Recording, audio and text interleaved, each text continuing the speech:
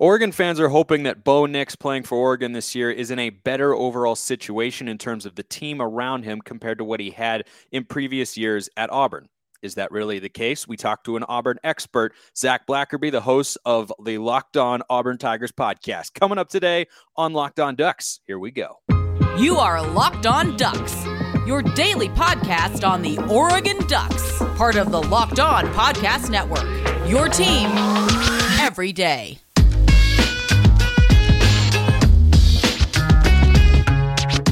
Yes, it is that time once again for Locked On Ducks. I'm your host, Spencer McLaughlin, D1 play-by-play broadcaster and lifelong Oregon Ducks fan. Thank you for making this your first listen or your first view. If you're watching on YouTube every day, it's part of the Locked On Podcast Network, your number one source to stay up to date with the Ducks every single weekday. And why is it so great that you're here on the Locked On Network with us? Because we've got a whole consortium of hosts with whom I have access to.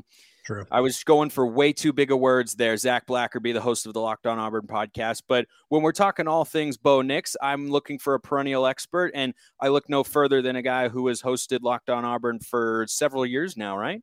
Yeah, that's right. That's right. You left out a part of your resume. You left out athletic greens connoisseur. That's true.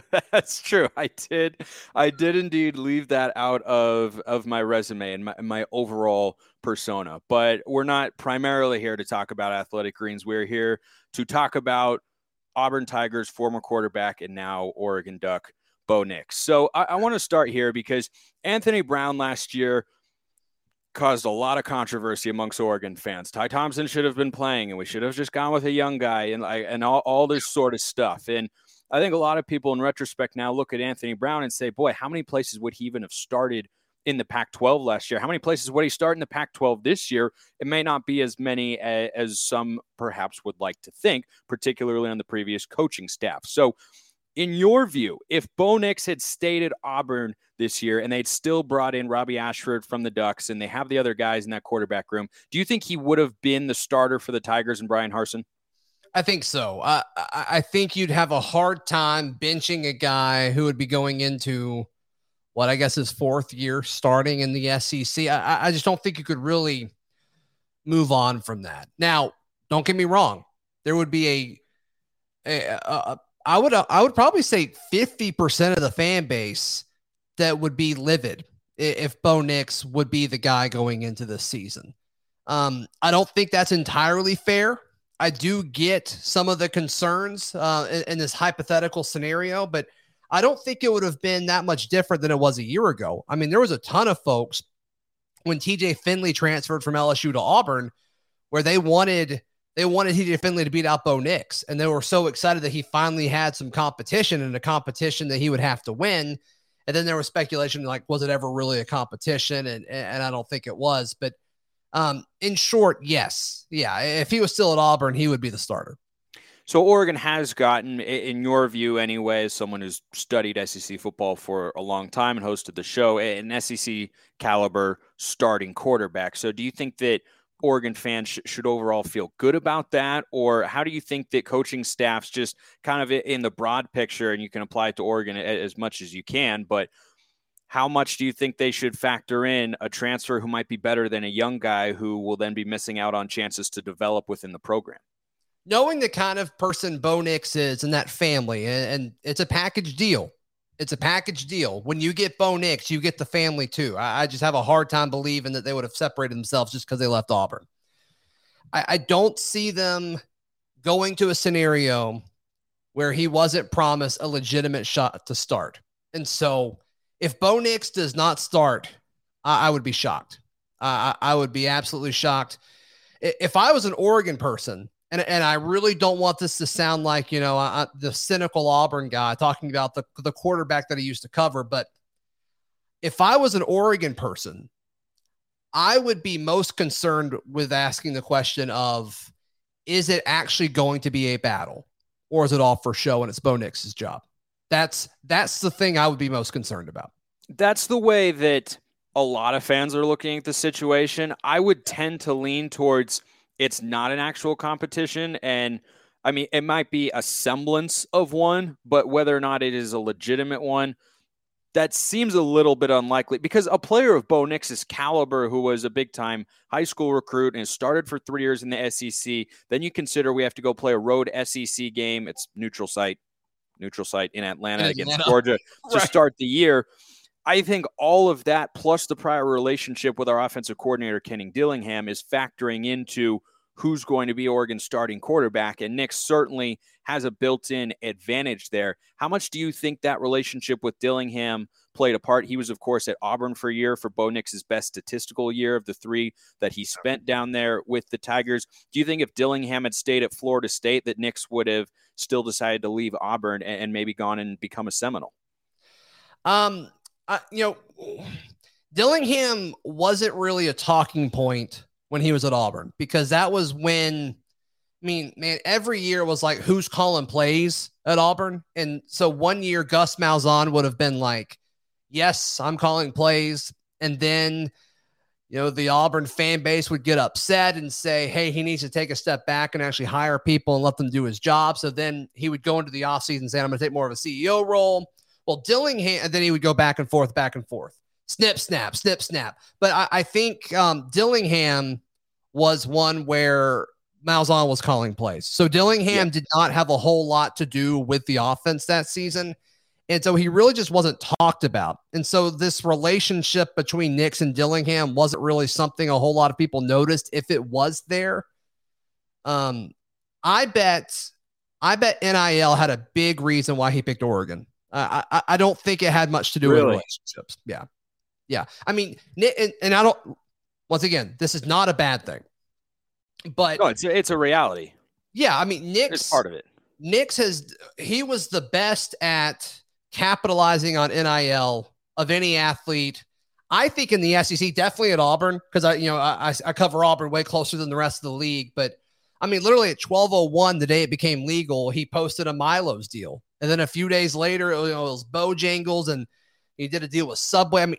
The dude was all over the place. And we'll never know how much money he made, but the dude was launching NFTs, and he was really the only Auburn player doing that.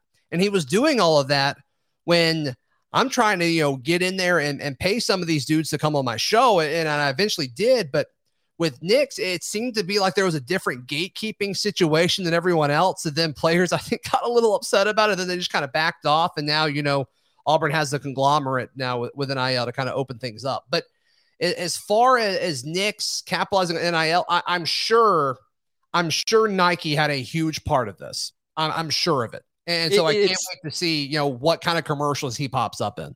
Yeah, it's hard to imagine that wouldn't be a factor at all. I didn't know about the NIL stuff at 12:01 right after it became legal. And Oregon was also, I think, the first school in the country to set up sort of a resource basically on campus for students to go and explore NIL opportunities. So they've been very open, and I think that that's a smart thing to do, or else you'll just kind of get left behind in the recruiting trail, and also, as your shirt indicates there, in the transfer portal. He's wearing a portal season shirt for those of you that are listening on podcasts here.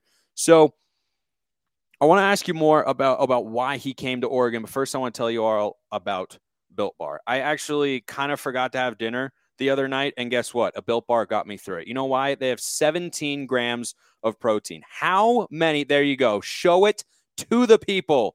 Zach, what flavor is that? Which one? This is salted caramel, one of my favorites. Oof. I haven't had that one, actually. I'm a mint brownie, peanut butter brownie sort of guy, but I love that you've got the salted caramel on hand. 130 calories, 4 grams of sugar, 4 net carbs. These are just absolutely fantastic. If you look up at the clock one day and realize, boy, I forgot to have dinner, I don't want to order something that's just going to sit in my stomach, keep me up, just have a Built Bar. You'll be good to go. 17 grams of protein is a lot, gets me going on the golf course, and keeps me through an entire round, as many of you know. Go to Built.com, use promo code LOCK15, and get 15% off your order. Use promo code LOCK15 for 15% off at Built.com. March Madness is right around the corner. If you want to win your office pool, you need to stay caught up with all the college basketball action with the Locked On College Basketball Podcast. Every Monday, Andy Patton and Isaac Shade recap the biggest stories in college basketball, keep you up to date on the NCAA tournament bubble, and get you ready for the upcoming week of games. From the Big East to the Mountain West and everywhere in between, Andy and Isaac have college hoops covered on the Locked On College Basketball Podcast. Available on YouTube and wherever you get podcasts. Part of the Locked On Podcast Network. Your team every day. So you went right to NIL there, Zach, but do you think there were other factors that drove Bo Nix to come to Oregon? Maybe that he wouldn't go up against as stiff competition in the Pac-12 as he would in the SEC. And he seems, at least to me, you can correct me if I'm wrong, he seems like a guy who wants to be able to win at a high level and be at a place where he can do that. And I think that from a schedule standpoint, Oregon has an easier path to the playoff than Auburn would. And when you just look at the teams they have to go through and the record that, you know, we've seen in the past is required to get to college football playoff. Do you think that that component of it played a factor in his decision? Possibly. I think that's certainly possible for sure. You know, I think there was probably a list of things that Bo Nix and his family needed to you know, land wherever his new home would be. And, you know, there's this kind of mysterious meeting that happened in Coach Brian Harsin, Auburn head coach Brian Harsin's office before Bo Nix announced that he was in the portals. Apparently between Bo Nix's father, Pat Nix, who played quarterback at Auburn. Right. And he's a high school coach of a really big program in the state, about 45. Yeah, the Nix family name is big down there. Yeah, it's big. But it was the two of them and Coach Harsin. And apparently a list of demands were read. And Brian Harsin's like, no. And so Nix entered the transfer portal. So whatever those demands were, Spencer, Oregon probably agreed to them. I don't know what it was. I'm sure it was playing time. I'm sure it had to do with scheme, maybe NIL access, maybe say so as far as the roster. I don't know. I don't know what all went down. But that is something that's been referred to a lot in the few weeks after Nix entered the portal. And so whatever was on that list is probably why I picked Oregon. The existence of that meeting that you just ridiculous, right? I mean, it sounds ridiculous, but it's all true. Like, I mean, yeah, but like that's confirmed. That's not speculation, right? Yeah, right. So the fact that took place, I think, sort of solidifies something that I've been talking about this week here on Locked On Ducks, which is, you know, and I had Mike Black of the Ducks and Dogs podcast, and he is remarkably cynical about the supposed quarterback battle. And I tend to lean in his direction. I'm not quite as much of a hard line when it comes to, you know, Bo Nix is going to be a starter no matter what. But if that meeting took place, and you said that has been a confirmed deal, everyone knows that it happened. The top Auburn breaking news people were all over. Yeah. Okay. Yeah. So if that's the case, then I don't see how Bo Nix would go anywhere where he's not basically guaranteed the starting quarterback job, right? Yeah, and that's kind of what I was hinting at earlier. Yeah. I think so. And that was kind of the thing when he got to Auburn, was he came in as a true freshman the same time as a 4-star. His name's Joey Gatewood, and he's floated all over the place now. He went up to Kentucky, and now he's back with Gus Malzahn at UCF playing receiver. But he was a hot shot at the time. And the big question was like, okay, whoever wins, it's either going to be redshirt freshman Joey Gatewood, who's been in Gus's system for a little bit, or it's going to be Bo Nix. And it didn't really ever seem like a competition. And, you know, I just don't think he would go somewhere where he wasn't guaranteed the job. Yeah, also worthy of note, the reason that news was coming out of Oregon spring practice was that I think the third spring practice, Ty Thompson took the first reps as the quarterback. And then a couple of days later, head coach Dan Lanning said, yeah, we don't actually have a depth chart right now. We're still trying to figure that sort of stuff out, which makes sense because they've, you know, done their research about these players, but they haven't seen them in person yet. And guys have to, that's what spring football is all about, is putting together a 2 and 3 deep if you're a coaching staff. The other day, I saw that Bo Nix took the first team reps at quarterback. So I think that was a little bit more just, I think it was noteworthy because it was unexpected, but at the end of the day, it seems to be playing itself out in the way that we're talking about here. So let's operate under the assumption here that Bo Nix will be Oregon's starter, and he has 2 years of eligibility left. Just real quick, Zach, I've heard that he's probably just going to use one and then go to the NFL. Would that be your expectation? I don't know if he's good enough to go to the NFL. Well, a lot of guys go to the NFL who are not good enough. That's true. That's true. No, Bo Nix makes decisions that are calculated. Bo Nix is a really intelligent guy. I have all the respect in the world for Bo Nix as far as how he handles business. And it goes back to the NIL thing. Bo Nix knows what to do to capitalize on his situation. And there's nothing wrong with that. Don't do that. The wrong Bo. It's this guy behind me. But, I think I don't think he would go to the NFL if he didn't get good advice to do that. So no, I don't think he does. He would have to get rid of a lot of bad traits and bad habits that he's had for the last 3 seasons in the course of one off season. And I'm not saying that's not possible. It happens, but I think it would be, it would surprise me. So one element that I wanted to have you on talk about today is the team that is around Bo Nix up at Oregon versus what he had last year in the last couple of years at Auburn. We'll just focus on this past season because teams change so much on a year-to-year basis. Guys leave, guys transfer, coaches change and whatnot. So let's look at 2021 Auburn football under Brian Harsin. They got, I believe, 10 games out of Bo Nix before he got hurt. Is that right?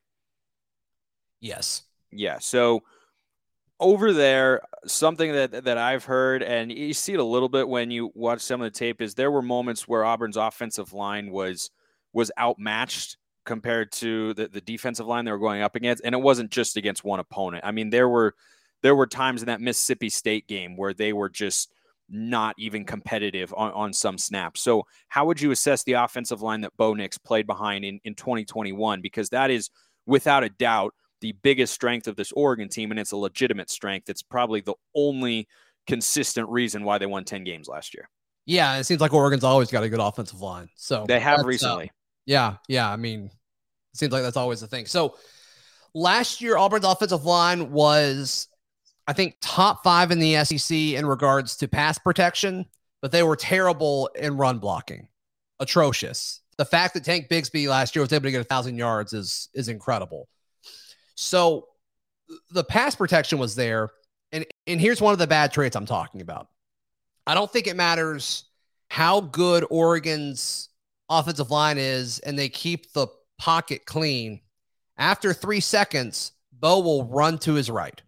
And that's something that I think Auburn's offensive line and pass protection was actually even better than what the analytics said, because there would be a clean pocket and Bo Nix would just leave for no reason. And that was something that happened that he developed as a true freshman under Gus Malzahn, and they just never fixed it. And you could tell Brian Harsin was working on it with him over the course of last season because it got a little bit better, Spencer, but it wasn't significantly better. So that's one of those things where it's like he's got to fix that to win at Oregon and to win in the Pac-12 and then to eventually possibly go to the NFL. Like, that's something you have to fix. And so obviously Oregon will probably have a better offensive line than Auburn did last year and this year, but he's got to stay in the pocket or it doesn't matter. Yeah, that is a nasty habit. Another one that we all need to fix is that one where we don't use betonline.net, which is our number one source for all your sports betting needs and sports info. All the latest developments, including the Masters this week, podcasts, reviews for all the different leagues. BetOnline is your continued source for all your sports wagering information, including live betting, esports, and scores. Head to the website today or use your mobile device to learn more about the trends in action. BetOnline, where the game starts. I can't get enough of looking at Masters. I have to restrain myself on Masters bets on there. There is so much juice on the board. It is so fantastic, Zach. I have to exert serious self-control. One of my buddies put 500 on Tiger, so we'll see if he wins 25 grand or not. Yeah, to win. Well, that's objectively unwise. Well, there's a lot of not out there to do that. And that's why the buildings are very high and tall and large in Vegas. Yeah. That is 100% the situation that is happening there. The sort of situation that Bo Nix is coming into is one with a superior offensive line. I think they showed themselves to be prolific a year ago running the football. That's what Mario Cristobal wanted to do. And They've lost one starter from last year, but there were 6 or 7 offensive linemen who played regularly.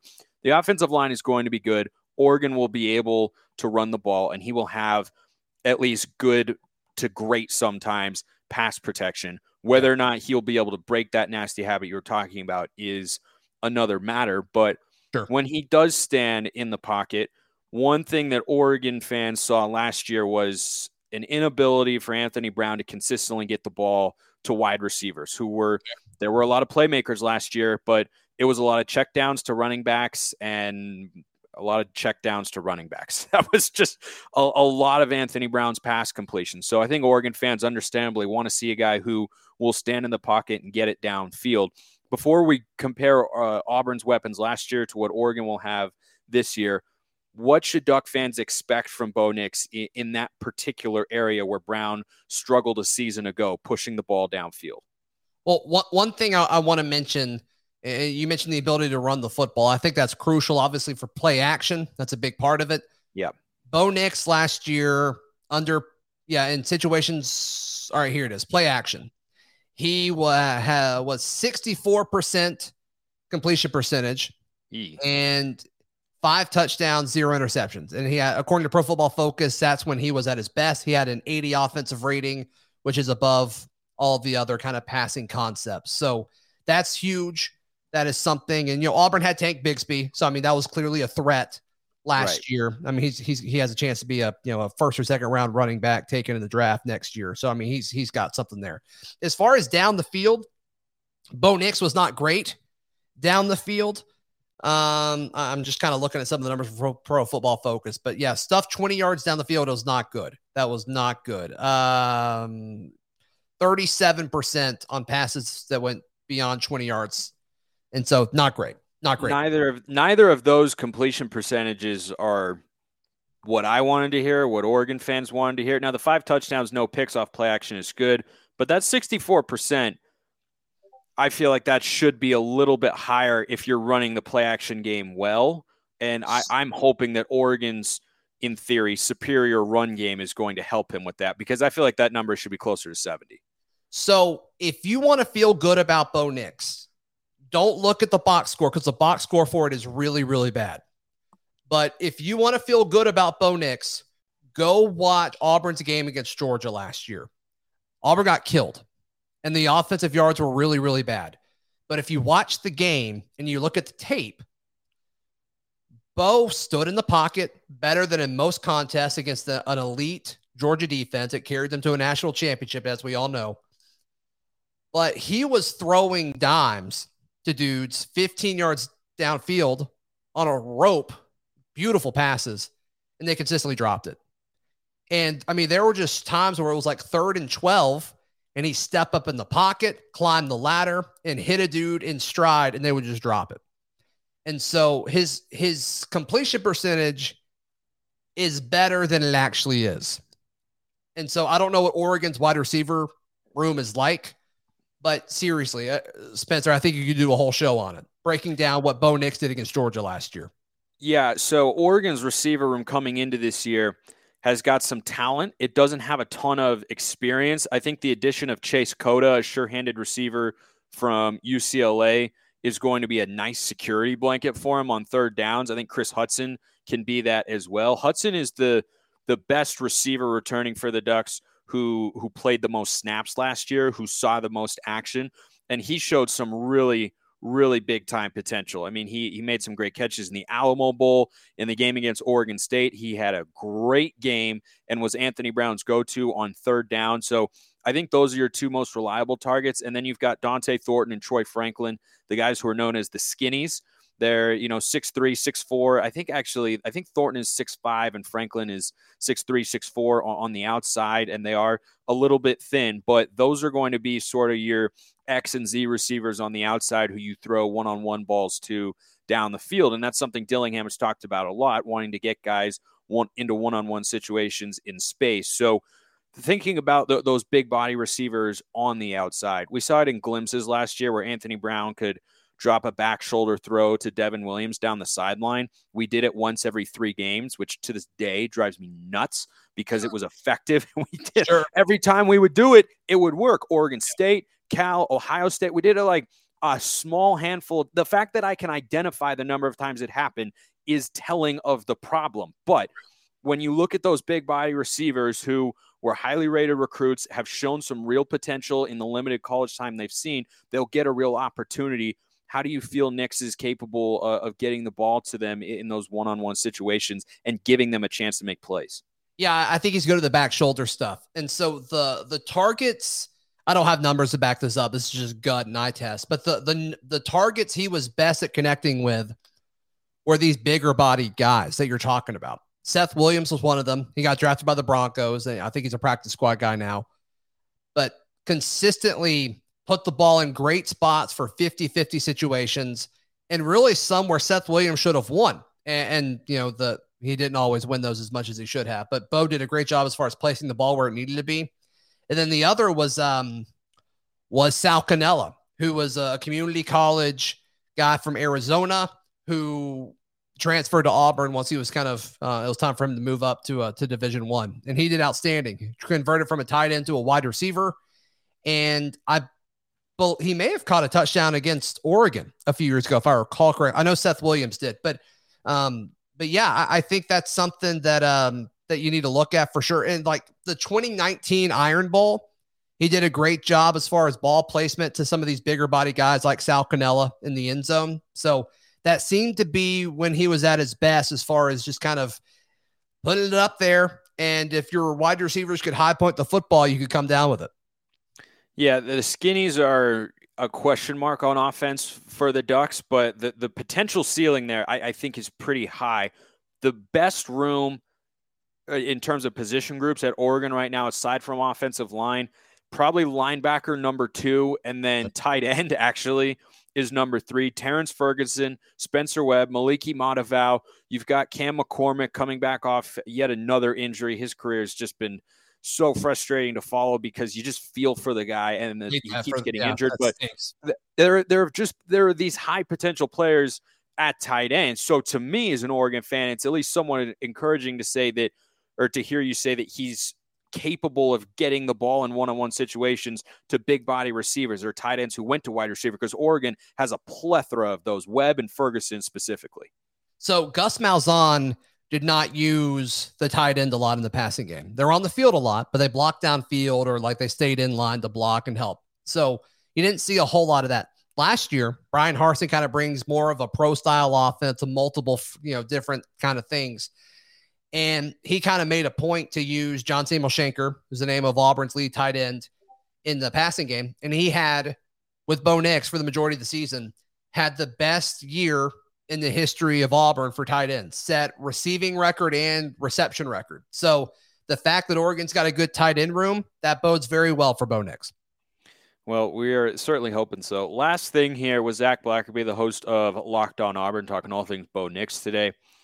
What do you think Bo Nix can accomplish with Oregon this year? And I'll give you just kind of a rough layout of the roster. The offensive line should be good. Weapons are young and mostly unproven, except for the tight end room. Linebackers are really good. Interior, the defensive line is good. Pass rush, probably going to be a problem. Some new players in the secondary, but I think you've definitely upgraded on the defensive side of the ball in terms of coaching with Dan Lanning and Tosh Lupoy compared to Tim DeRuyter from last season. So given that the pieces are in place for Oregon to at least be the favorites in the Pac-12 North, what do you think Bo Nix can do this year in Eugene?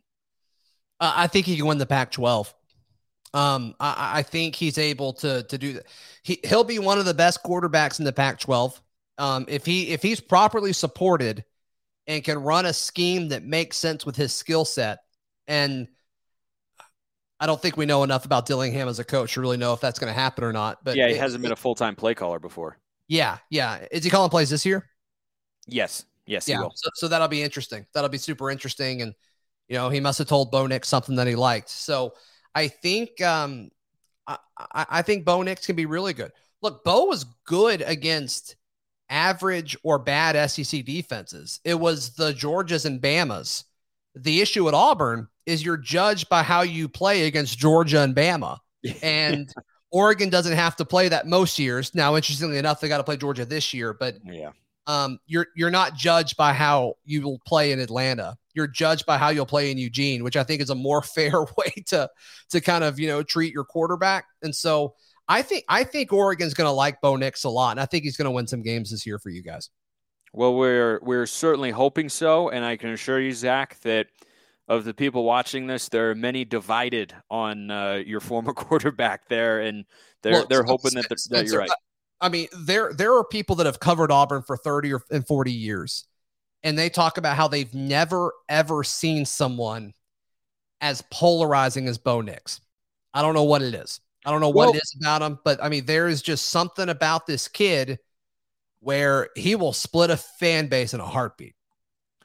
I actually can understand that for a few reasons. Number one, he's a 5-star recruit, and he started as a true freshman. Oregon fans remember that game back in 2019, unfortunately. You see the newspaper back there? No, I can't. The print is too small. Anyway, so the headline was Bo Leave It. Nix comes in and wins that game and has, some solid years as a 5-star recruit. He's a legacy at the school. I think that in and of itself kind of allows for fans to view him differently or feel like they can criticize him more harshly than a regular player. And I think, as you've mentioned as well, his dad was clearly involved with the recruiting process and, his playing time there. I think all that, when you say he's one of the most divisive players ever, maybe the most for guys who have covered Auburn for the last 3 or 4 decades, to me, all those things add up to make some sense.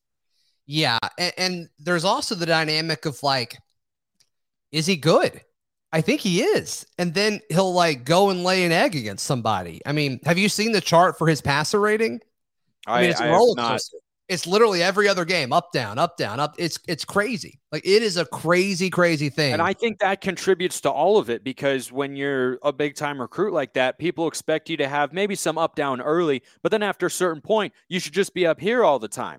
But if you don't get to that level and then you have all the other factors that we've been discussing, I think that's why it, has hit a nerve with some Auburn fans down there. And I think it's already hit a nerve with a lot of Oregon fans. And if his play is inconsistent, I imagine Duck fans will be pretty harsh after they had to watch, or after we had to watch Anthony Brown last year go up and down. And the up moments were there. They were not as numerous as we would have liked them to have been, but there were certainly some flashes of solid quarterback play. But then there were stretches where he's thrown the ball directly to a guy in the wrong color jersey, and you wonder if he's Jameis Winston needing LASIK to know what color he's throwing the ball to. Right. That sort of up and down.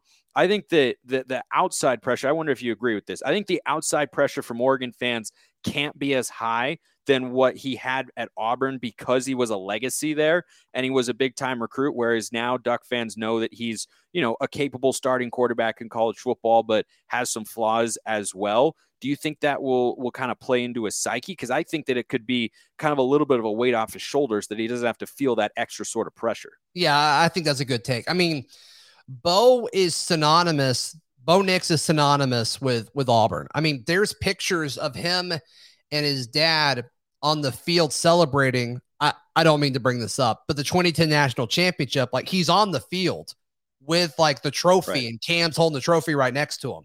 I think that I can't remember who we beat that year, but me neither.